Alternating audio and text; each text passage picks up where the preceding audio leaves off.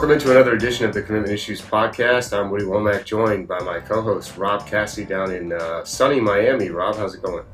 It's good, man. Everything is everything, as they say, or as they said in the 90s. Just another week, inching closer to a football season. Well, so we had an interesting happenings going on in the state of Florida. It's only May. I almost said it was March. I don't even know what month it is. But it's only May, and already we have beefing between Miami and Florida State coaches as a Twitter beef, which we all know is close to my heart. George Baez, who was I would consider a friend of the show. I don't know if you would, but he's an assistant. He works in the Miami recruiting office. He used to be a high school coach down there in South Florida.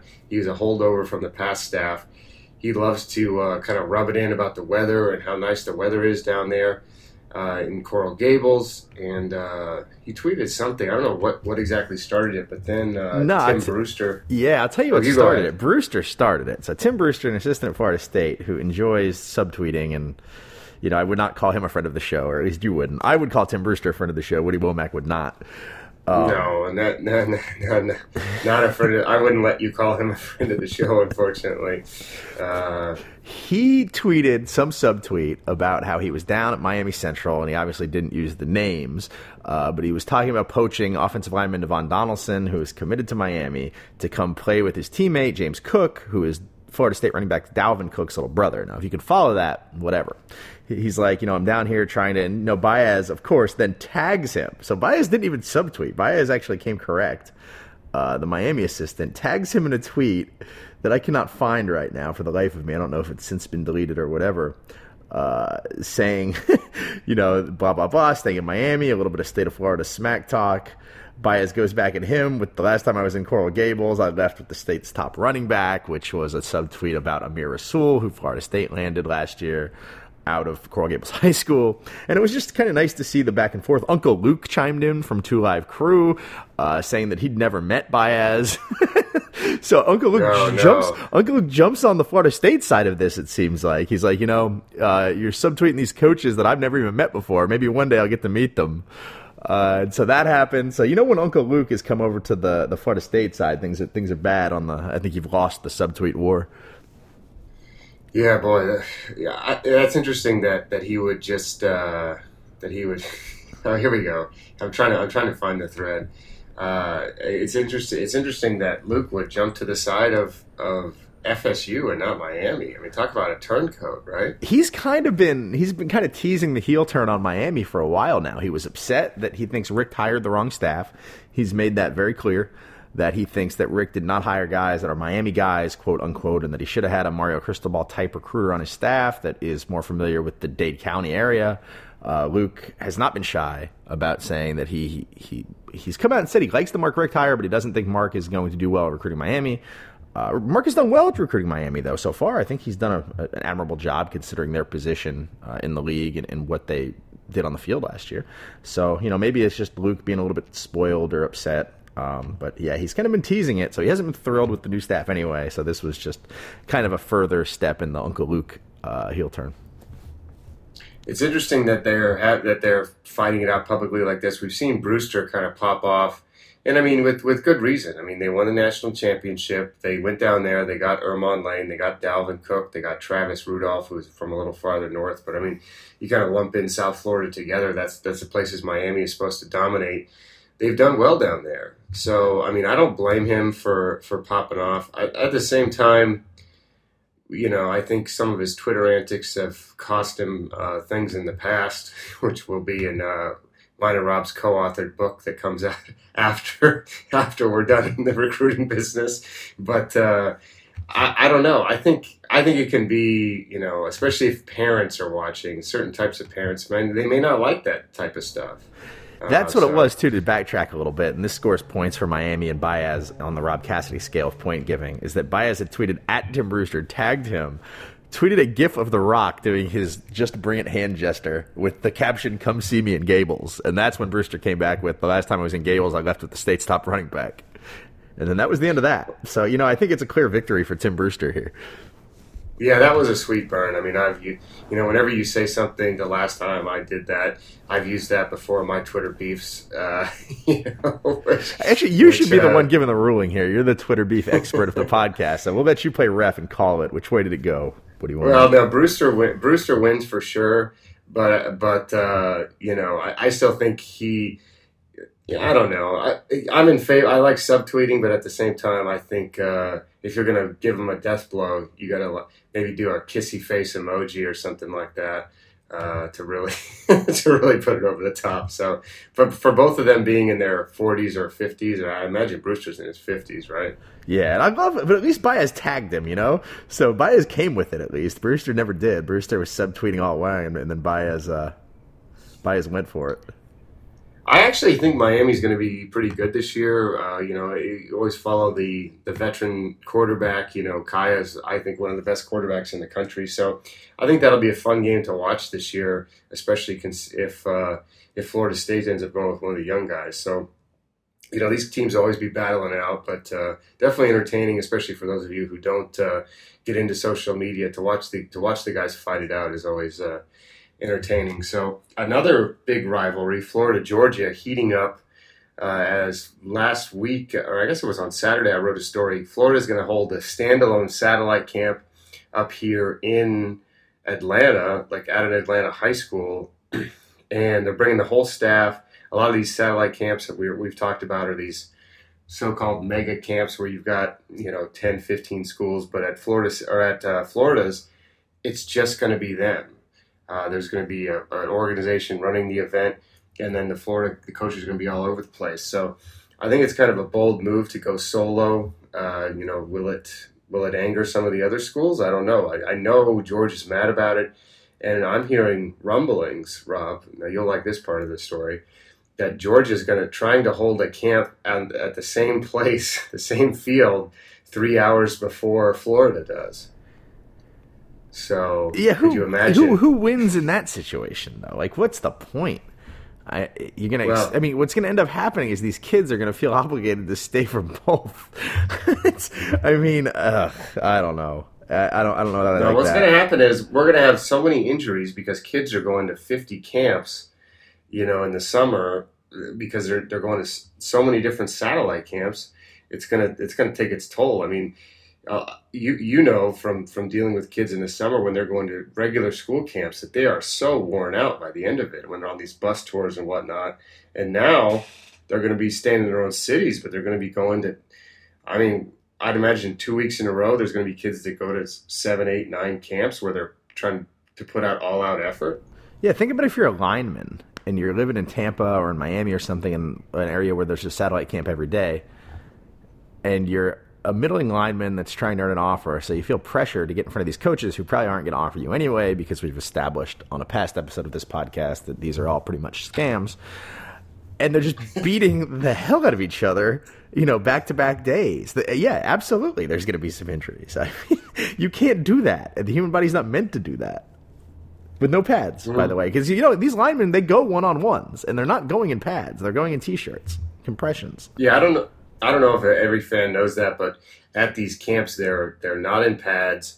They're in shorts and shirts. And when the linemen go one-on-one, they go essentially full contact. I mean, there's a lot of headbutting that goes on. There's bloody noses, ripped shirts. Yeah, it's an ugly scene. And like you said, every day, especially for a kid who's 6'3", 330 pounds out in the sun in Florida and Georgia in June and July, I think it's going to be a long thing. But I really like the kind of all of a sudden the sneaky beef we're going to have between Florida and Georgia because Kirby Smart and Jim McElwain coached together at Alabama.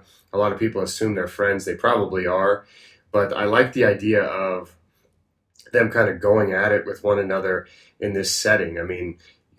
I don't think, they're not really competing head-to-head on a ton of prospects. Florida really hasn't recruited that hard up here in the Atlanta area the past few years, but A.J. Terrell is probably the main guy in the crosshairs between those two schools this year.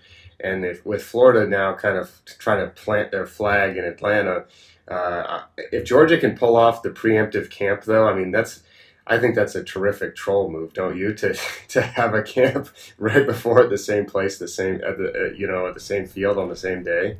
Hey, Florida's not above moving theirs up, probably, right? Like, what if Florida goes the day before now? I mean, these camps move around. You know that. I'd just like to see them kind of hip hop or jump flip flopping over each other. Well, the flyer has been printed, so I don't know if we can change the date now. Yeah, that's never happened in the history of a camp that they've changed the date after the flyers come out. So that'll be interesting one to watch. I'll be there at that. I think it's in the middle of June, which I'll probably be ready to kill myself after going to hundreds of meaningless satellite camps every day of the week. I can't believe you're doing it. I'm going to very, very few of these, man. There's just no way. Not in Florida. I mean, you have it light compared to where I'm at. I mean, you're going to have some.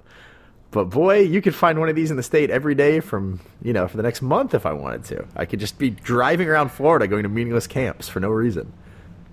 Well, I mean, that's not very, it's not very different than what you normally do. So, another topic we wanted to touch on today, the Maryland Terrapins, not usually a school that we talk about on the show, all of a sudden picked up a commitment from three-star wide receiver Carlos Carrier over the weekend. That comes just a few days after getting a commitment from three-star Sean Nelson, both of them from the Atlanta area, both guys that I really like, former basketball players that focus now on football full-time, both play wide receiver. It's kind of interesting since DJ Durkin took over. They've really ramped up their recruiting, especially in Florida and Georgia. What's been the word with the Florida prospects? I mean, how are they doing down there? Are they making any type of impression on them? This is new, and it's going to take them some time in Florida. I mean, it's never easy to come down here and just make a splash when you haven't traditionally had a ton of success in the area, So it's nice to see them. I mean, they're offered some 2018s, and, they've offered a long list of 2017s as well. Some guys they've got shots to get. They can get, B.J. Daniel, the running back out of Melbourne, Florida. There are guys that they can get. But then there are guys that, they've gone into the 2018 class and offered guys like Al Blades, who is almost certainly going to Miami, right? His entire extended family played for the Hurricanes. So I can't imagine a situation where Al Blades was like, Maryland is the backup choice for me. I'm really going to go there. And, they've offered guys like Kalion Herbert recently, who has 50 offers, who's not going to Maryland. Maybe the door for them has been IMG, though. I think maybe in Florida, it's helped them that a lot of those Maryland, D.C., New Jersey area kids, for whatever reason, have landed at IMG Academy in Bradenton, Florida. Everybody transfers down there because they recruit nationally. So they've got guys like Cesar Ruiz and Josh Kando, who is there, who, is also committed to Maryland. And Robert Hainsey, and guys that are all originally from the Maryland area, or at least the tri-state area there, that have come to Florida. They have their hooks in there, so maybe the word spreads from there. They get a bigger presence at IMG. I think there are some other IMG kids that kind of opens the door for them to get. And then hopefully, maybe the hope is that it spreads from there into other parts of South Florida. But I think right now, they're not going to get the Al Bladeses and, the Stanford Samuelses of the world that they've offered. They've offered DJ Matthews recently. I think yesterday they offered DJ Matthews, who's committed to Florida State. He's not going to Maryland either. But I think they've done well it's like a starter Florida recruiter, I think, is what they've done. This is a good start year for them, and hopefully by 2019 or 2020, maybe they can get something going. Yeah, I mean, I think that, like you said, they've got two guys from IMG committed. I think both are ranked as 4 stars or higher. Of course, Josh Kando is a 5-star, but I believe they both came from the Mid-Atlantic, and then they got the 2 guys from Georgia. So if you got, if you can get 4 or 5 guys, that are technically from the Southeast every year, I like it. I like the 2 guys they took from Atlanta. I think going down here and getting skill position guys is a good thing. And of course, you can build inroads. Do I think that, I guess if we remember, Maryland was in the mix for Byron Cowart, who took an official visit there at one point. I think Raymond McLeod went up there for an official visit too. So it's not necessarily new, but like you said, they're kind of swinging for the fences.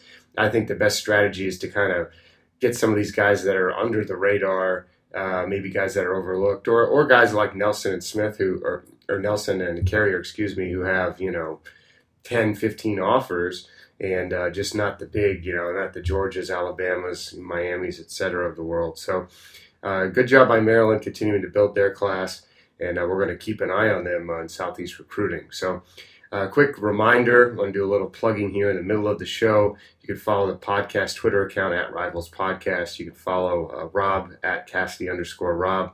I'm at Rivals Woody, and we're taking your feedback at rivalspodcast@yahoo.com. Send us some topics you'd like to hear us talk about, anything like that. And of course, we got to get more reviews on iTunes, Rob. We've hit a stalemate. Nothing new coming through. You need to get the old fraternity brothers back online. I might have to find the old fraternity listserv and send out an ask. We'll see how that goes. We did pretty well, though. We just hit a stall. It's time for another Texas Roundup. Woody Womack back in the mix with Nick Kruger. Nick, you're officially out in Texas. How's it been going out there for you? It's good. We're recording this now after a late night and an early start for me, so I brought my best radio voice for sure. Did you sleep at all last night? Not enough, that's for sure. I was at the Bishop Dunn spring game in Dallas and saw a couple of good players, most notably 4-star cornerback Chevin Callaway, 3-star defensive tackle Damian Daniels, fellow 2018 4-star defensive lineman Calvin Avery wasn't in action, but he was out there cutting up and having a good time. So it was a good experience. How do they do spring games in Texas? Is it a scrimmage or are they playing against another school? No, just here they usually play against themselves. So this was an offense versus defense sort of thing. And Bishop Dunn is a private school as well, so kind of a smaller roster. So it was a good opportunity to see some of the those bigger names that we mentioned get a lot of reps on the field. It was good. Man, I miss our days in Florida when we used to be able to go watch essentially real games this time of year, where we had schools playing other schools in the spring. But it seems like that's a rarity with only Florida, and I think Mississippi and Louisiana do something similar, but no luck in Georgia and Texas, that's for sure. No, but it's a good atmosphere out there just the same. Had some good barbecue brisket, homemade. Couldn't ask for anything better. When you're talking about living in Texas, that's what you were hoping for, right? Right, exactly. So we wanted to talk a little bit about expansion, Big 12 expansion. Of course, all the talk once again. I was really not a fan of the expansion talk the first time around with everything that went down. It got old real fast. I actually bought the domain name pack16.com with intentions of selling it later down the road. It didn't work out as Texas stayed in the Big 12. But it seems like now people are getting restless. People are getting angry with Texas having a Longhorn network. They want their own network. Unfortunately, it looks like those days have passed. I mean, with millennials like yourself, cord cutting and whatnot. So the question is, I guess we should kind of talk about it. Do you think this will have any effect on recruiting in the next few years, or do you think this is a situation where we're going to be just kind of waiting to see how it plays out 4 or 5 years down the line? Well, I think the good thing about the schools in Texas that participate in the Big 12, have a strong enough following and sort of reputation with recruits in the state. So, when they start talking about the Baylors and the Texases, obviously, and the TCUs, I think their opinions of those schools kind of aren't determined by the conference affiliation. I do think, after looking at, the Big 12 situation and thinking about some of the schools that might want to join up, I'm in favor of a Big 12 expansion. I mean, wouldn't you be if you were the conference commissioner who's seen some issues over the past couple of years getting a team involved with the college football playoff on account of not having that conference championship game? If they can expand the conference, I think that only helps them, doesn't it? Well, yeah. I mean, of course, I'm in favor. I went to UCF, so obviously I'm pushing big time for the old Knights to get the push in. Now, from a recruiting standpoint, I personally think if the Big 12 were to add maybe UCF and Memphis, you're reaching into SEC country and, more importantly, 2 fertile recruiting grounds. So I think from a recruiting perspective, if you're expanding your footprint, it's a good idea. Now, I know there's been some talk about BYU. I just don't see that happening. And what do you get out of that? You know what I'm saying? The Big 12 adding BYU, you're going to go to Utah? Probably not. You know what I mean?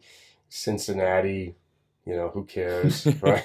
So, I mean, I may be partial, like I said, being a UCF grad myself, but at the same time, I think if I'm a school like Texas, who has already gone into Central Florida and grabbed some guys over the past few classes, especially down in that Lakeland area, which is, an hour and a half, not even an hour and a half, an hour from UCF's campus.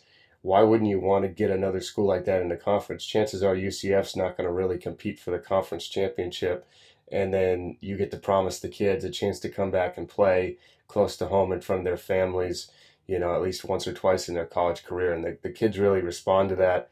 I know, UCF sells that pitch hard to keep kids close to home. But if you go to Texas and then, like I said, come back and play in Florida or Tennessee, or even, if you add Memphis, that really opens the door for Mississippi and Alabama kids as well. Well, I think UCF is would be a great addition to the Big 12 in terms of expanding the footprint, like you mentioned, getting into a spot where there's obviously a lot of talent. But I think UCF as a program, it's attractive for both sides, because you would think that Texas is, driving the boat in the conference in terms of, who they might want to see in there. And UCF isn't like a threatening competitor to come in right away. However, they do have a new head coach that I think we're both excited about. They had a pretty good recruiting class last year by their own standards, and they're an improving program that I think, could to borrow a term that me and Rob would use talking about wrestling, it would kind of raise the profile of the mid-card sort of level of teams in the conference. And I think that would be perfect, getting them a step closer to the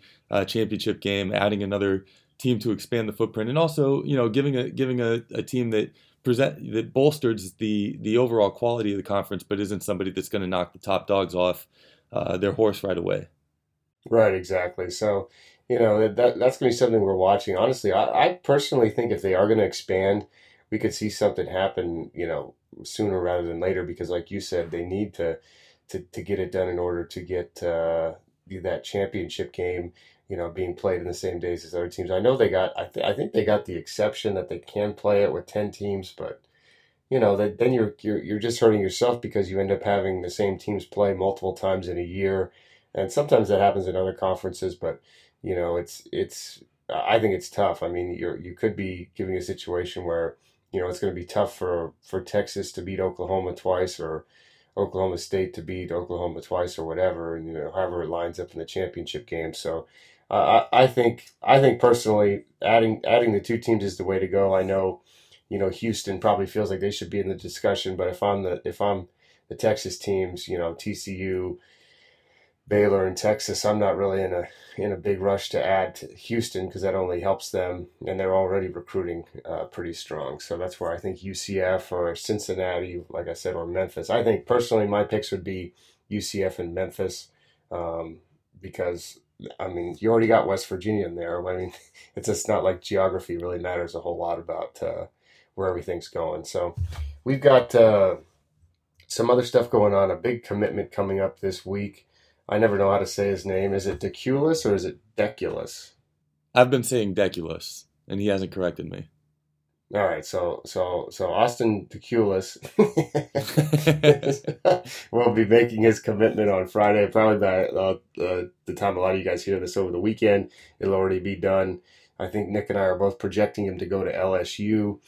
I guess Nick, tell us who else maybe could potentially steal him, and then let's kind of talk about what his commitment would mean for the Tigers. Well, Deculus is a guy that has, he's another one of those players that has national offers from all over. All the schools in state have been in on him. Notre Dame comes in with an offer in Michigan. So, he really has his pick of anywhere that he would like to go. I think the reason we both expect LSU to sort of be the team in the mix there is he has some family ties to the state. He's visited a number of times and has further visits scheduled. So, you just think the level of familiarity and his overall comfort with, the program and the coaches out there, kind of tilts LSU towards being the leader in that discussion. How important, do you think the addition is for LSU? I mean, obviously they have a tradition of producing some big time talent in his position, but they need to pull a big name out of Texas and do it early in the process.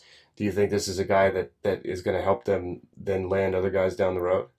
I think when you look at the identity that LSU is establishing with this class too, obviously Edward Ingram, their other offensive line commitment here, they're definitely looking for guys that are going to line up and smash you in the face. So they're looking to keep that hard-nosed sort of mentality in terms of players up on front on the offensive line, and why not? They have Leonard Fournette running the ball right now, and we all know what he's capable of. Another 5-star, and Darius Guice from last year in the mix there as well at running back. So, they have players coming up in the ranks. They always seem to have good running backs. And Deculus would appear to be a guy that fits the profile of offensive linemen that we've seen coming out of that school in recent years. Yeah, the state of Texas seems to be pretty important. LSU is basically now, with their current recruiting strategy, is let's load up on Louisiana and Texas and then pluck a few players from other places. I mean, I was talking to Rob off the air, and he said, LSU's not really a major player for a lot of the guys in Florida this year. I'd say the same goes for Georgia. I mean, I don't really necessarily hear them pop up a whole lot with some of the top guys. So I think there is enough talent if they can get into Texas and get the top guys. Of course, there's a lot of competition, but if they can land him, I consider that a major victory. And then, of course, they gotta hold on to him. But family ties or not, anyway, anything counts. All that matters is that he signs that that letter of intent and ends up in Baton Rouge. Right. Yeah. So we spent a lot of time last week talking about quarterbacks. Of course, Texas A&M on the market. We talked about a couple options for them. They're going after Mac Jones, but they recently extended an offer to an in-state kid. Kind of give us a rundown on that, and are we on commit watch? I mean, could it happen that quickly? Or are they trying to bring guys into camp and watch them throw? Well, Connor Blumrick is the guy that you're talking about, and he's a guy that we've both had a chance to see in the first Rivals Camp Series event this past spring. He was in New Orleans there with us, and he's a big kid. Looks pretty well proportioned. Sometimes you see these tall, lanky quarterbacks, and they look like mini versions of Sean Bradley or something out there. But he's a guy that's pretty well put together, and can throw the ball pretty well too. From what I've seen, I haven't seen him yet in a live game atmosphere. We saw him at the camp. And, I've watched his film, and, he seems like the sort of guy, build-wise and skill-wise, that could definitely come in and compete, at a big-time college program. His other offers were the aforementioned UCF. I think Memphis was his first offer, too.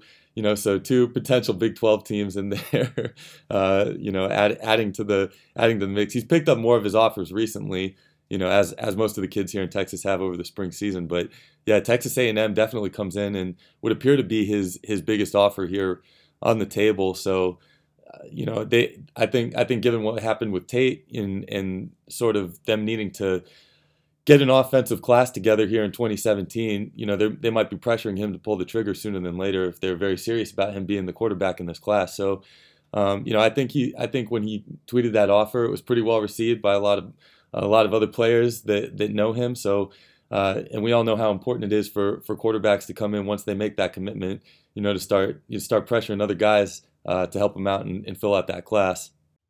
It's interesting how their strategy has changed a little bit at the quarterback position. I think I saw him also at the Army Combine maybe in San Antonio back in the beginning of the year, but does it seem like now they're going more towards the Josh Rosen type than the old Johnny Football type? Is that the plan, to go with more of a pro-style quarterback who can kind of sit back there and in the spread and kind of pick apart the defense a little bit, as opposed to a guy that can run as well? It seems that way. I mean, we talked about Ty Brock being a quarterback that we know is still uncommitted in College Station, and kind of is a similar sort of mold of quarterback to Connor Blumrick, who they just offered. You guys talked obviously last week about Chase Bryce and Mac Jones coming in, and their pro-style quarterbacks. So I think that's definitely the turn that we're seeing, in addition to the offensive coordinator's obvious distaste for Tate Martell and what he brings to the table as a player. So I think all the signs point to a more traditional pocket passing type of threat there at quarterback. Well, it'll be interesting to see how it works with all those weapons. I mean, Texas A&M loaded with guys that we've had over the years as 5-stars, Speedy Noyle, and Christian Kirk, of course, Rob's BFFs. Right. Yeah. I mean, they got all kinds of playmakers down there.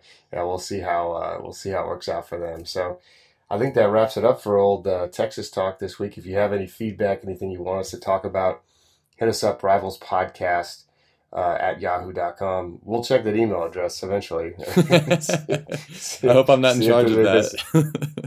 I might have to create a new account because I forgot the password. Oh, brother. Just create a new email address, I think, is the... like several of our recruit friends do when they forget their passwords to things. So, all right, Nick, thanks a lot for popping in, and keep listening, people, because we're trying to turn this Texas Roundup into its own special edition every week, but we need the numbers, so tell a friend, and be sure to subscribe on iTunes.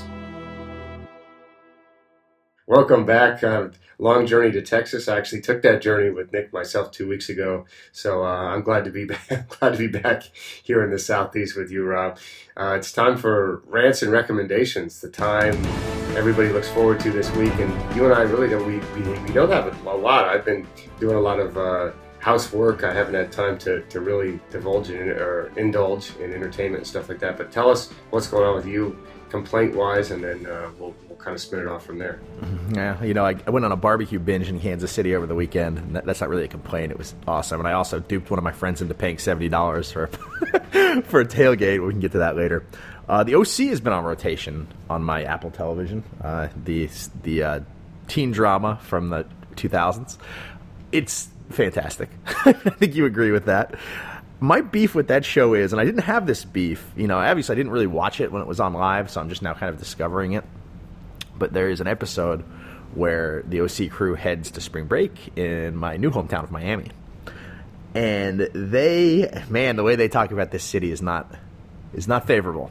They're upset about spring break kids, and they're upset about all the old people. And I'm thinking, you're from Orange County. You live in a suburb, it's just like a place with nice chain restaurants. So it's for these fictional kids to have the gall to show up in a cultural melting pot and to take jabs about what this city's like. Man, I don't know if I could live in Orange County. I've been to Orange County. You and I were in Orange County earlier this year for a camp.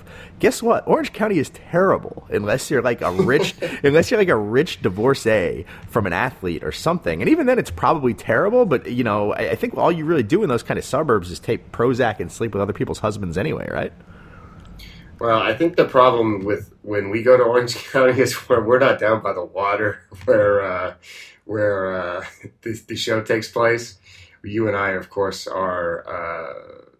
I don't know where we are in Fullerton when we go there, so that's not exactly the. But ideal it's still. place. But No at the end offense. of the day, it's still a suburb, right? It's like, it's not a city. It's rich people that are hopped up on prescription pills, right, to avoid like the boringness of their lives. That's what that is. I don't know. I don't. No comment on the pill use. Please consult your doctor before taking any pills. But yeah, I don't know. I mean, I'm not. I would not say I'm the biggest. Real OC fan. But in terms of the TV wait a minute. show, Yeah, there you go. Go ahead. In terms of the TV show, it does not get much better. Season 1 of that show, I tell you what, it should be like, it's like Citizen Kane of of television. I defy anyone. Now, people are probably laughing at me saying, "Oh, that show sucked. It was a teen soap opera." Go back and watch season 1. You said it's on Hulu. You will not. You will get sucked in and totally binge the entire season within a week, because I'm telling you, the storyline's great. Josh Schwartz, the writer, producer, executive, whatever, showrunner of that show, he was really young at that time, was a prodigy. He's gone on to do a bunch of other shows I really enjoyed, such as Gossip Girl. But Look, season man, 1 of... we're right here at a crossroads where Marissa has shot Trey, spoiler alert, and it's, man, it's intense. Nobody will believe Marissa. She's trying to confess to the crime, and they're saying no. we know it was Ryan, and they're just not taking our word. It's it's terrible.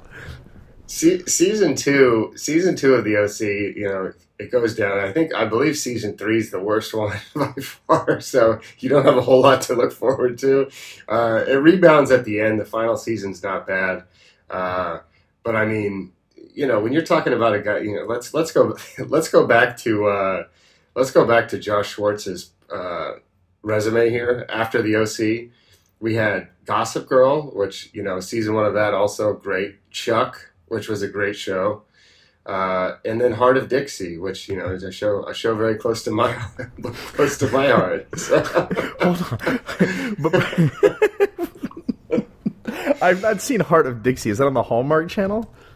No. Heart of Dixie was on the CW, and it starred former OC star Rachel Bilson. So is it just like before we get off the OC, can we give a shout to the real star of this show, which is who? Which is 100% the theme song, the soundtrack from this show that became like kind of an iconic thing in my high school days, I think. No. The theme song, which Nick can drum up for us to play us out today instead of Amdeuce, was that California song, and it's a great song. I mean, even when that comes on the radio to this day, I really enjoy it. You're not going to find a better theme song this side of Friends, really.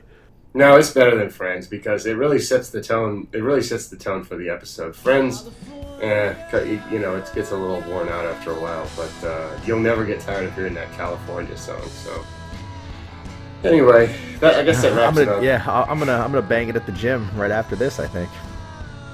Yeah, I don't know. I have some work to do in my attic at some point tonight. Whatever you do, just make sure you bang the OC theme while you're doing it. Yeah, that's right. California, here we come. Started from a pedal to the floor, thinking of the roar. Gotta get us to the shore. California, here